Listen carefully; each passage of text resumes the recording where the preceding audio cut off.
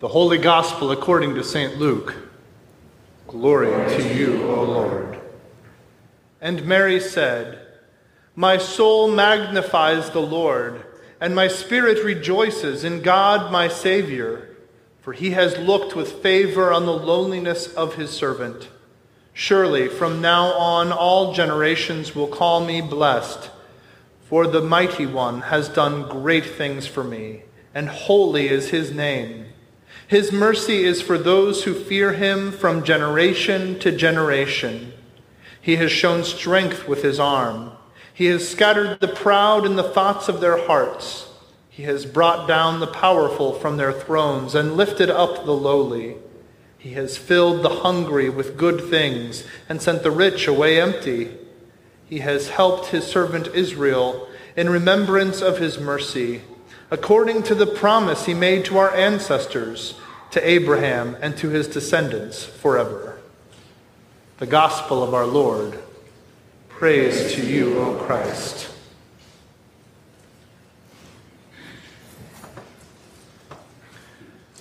Grace to you and peace from God our Father and from our Lord and Savior Jesus Christ. Amen. It's an iconic moment in film.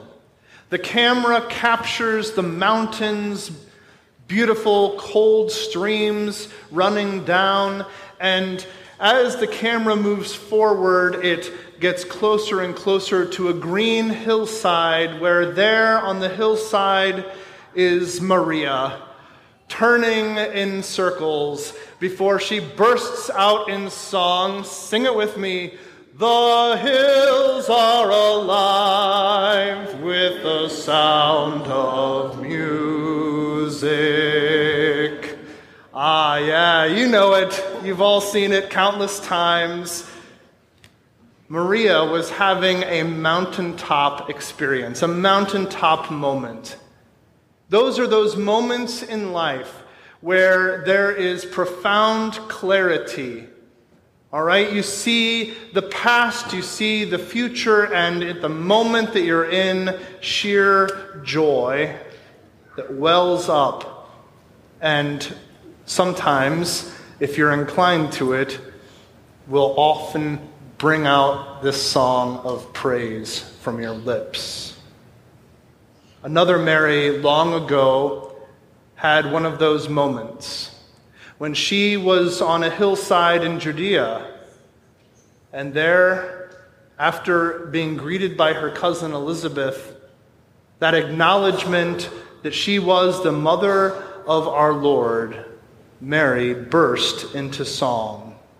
It was a common enough experience in Luke's gospel. You read those early chapters, and it seems like somebody's always bursting into song, but Mary was the first. Her heart was full. Her spirit rejoiced in God, her Savior. In her song, we see a personal expression of praise. What God has done for her. Her Savior God has looked upon her with favor, with grace. Lowly though her circumstances would be considered by the world's standards, God had declared her to be one through whom God would work this wonderful story of salvation. The Mighty One had done great things for her, such that from that moment on, all generations would call her blessed.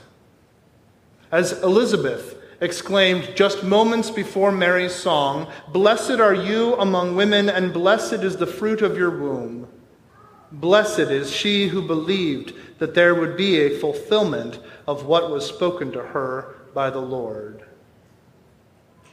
In her moment on that mountain, that mountaintop experience, as it were, Mary saw with clarity that her story, lowly as she was, had been caught up into the great story of who God is and what God was doing in this world.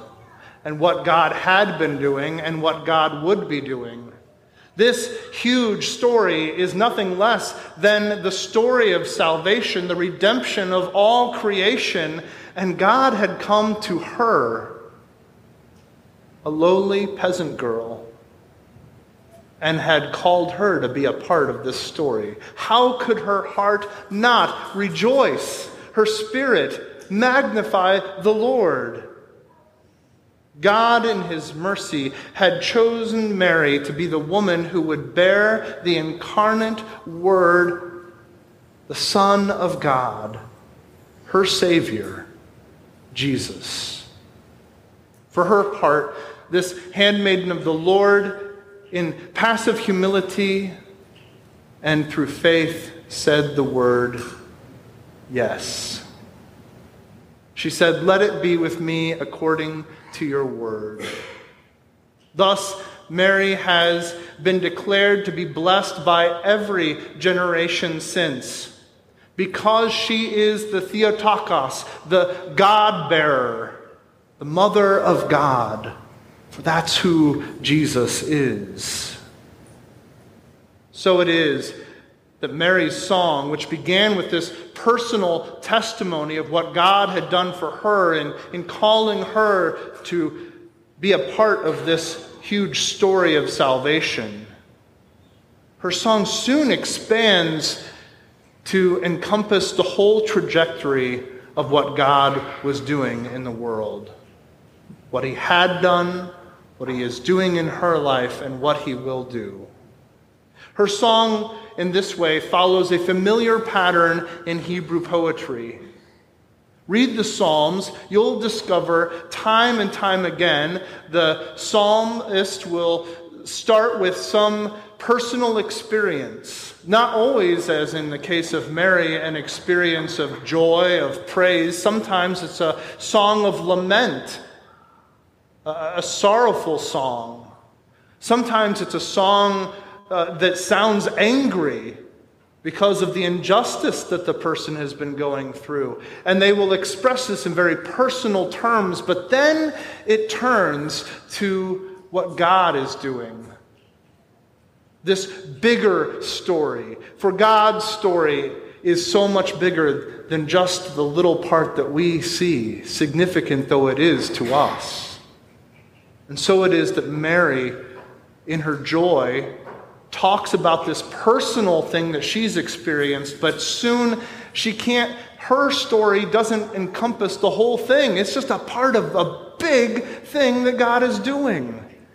And that's why she moves from this song, this personal experience with God, to a song of how God is planning to save all of creation. God had chosen Mary to be a part of what he was doing for not just her, not just for Israel, but for the whole world. And what does Mary say that God was doing? Well, what God is always doing. God shows strength with his arm, delivering his people. He lifts up the lowly and brings down those who made them low and kept them low. God satisfies the hunger of those who hunger for bread and those who hunger for righteousness. God helps his people, not because they deserve it or have earned it in any way, but because God is merciful. God remembers and keeps his promises. Mary, in starting with this song of praise, this personal song of what God has done for her, soon expands to talk about all of this, who God is for all people. And these things that Mary lists, they are who God is. Read the scriptures and you will see that God is faithful to his people Israel. We see this in the ministry of Jesus as he ministers to those whom the world discounts. We see it in his incarnation through the Virgin. We see it through his death on the cross, through his resurrection, through his ascension to the right hand of glory, that you and I now have a place for us in heaven. We see it in the work of the Holy Spirit come upon the church at Pentecost and working to bring healing of body, mind, and spirit, not just in the Bible, but all the way through to our present age. This is who God is. It's what God does from generation to generation. Church, do you believe this? Do you believe it, church? Because there is a difference between believing it and saying it in a general sense. Coming here and confessing the creed. And then there is saying, it is true for me. And I've seen it at work in my life.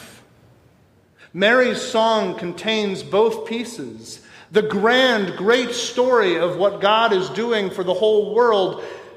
But God chose to work that story in the life of this young girl from Nazareth. And her heart could not do other than to praise God. So it is that she rejoices in God, my Savior. Not just God the Savior, God my Savior. For she recognizes that the one whom she bears in her womb will be her Savior too. And the day would come when she would stand at the foot of the cross and witness her Son, her Savior, die for her and die for the sake of this whole world. God came to Mary, and that is what prompted her song. And God has come to you too. Just as God called Mary in a unique and particular way, God has come to you personally. He came to you through the waters of baptism, where God called you by name and claimed you as God's own son, God's own daughter, through Christ. There, the work that Jesus accomplished on the cross was applied personally to you. Jesus died for all people on the cross. At baptism, you received that delivered directly to you, a personal delivery of this word of salvation. In baptism, that work that Christ did on the cross, showing strength with his arm by defeating the devil, was applied to you so that you are now free. It's not just that God frees people from the things that enslave them. God has freed you from the things that enslave you.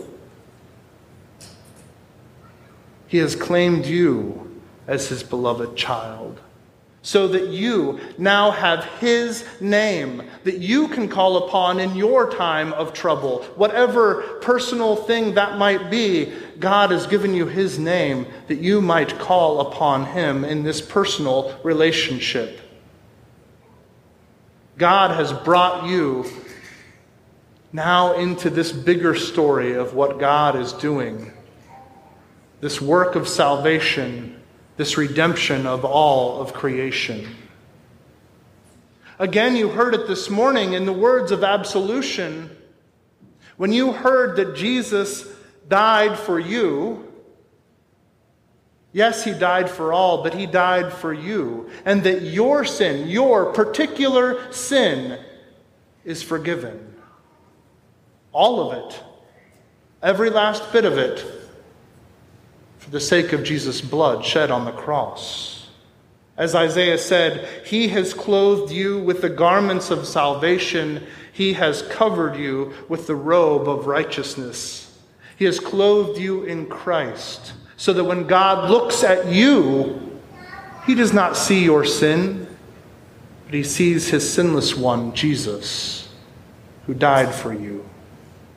God comes to you this morning through his Holy Supper, and he feeds you. He places into your hands The bread, his very body, for you, that you may take and eat and see that the Lord is good, that you may receive again that forgiveness of your sin and be strengthened for this work that he has called you to do, to live by faith in your particular circumstances this week. Whatever it is that you face, you now know that God goes with you, and that where he is, you are safe. You can rest in him. Truly, he has filled the hungry with good things. Blessed is Mary, mother of our Lord, and blessed is the fruit of her womb, Jesus, your Savior. And by God's grace, I can say to you this morning, you are blessed.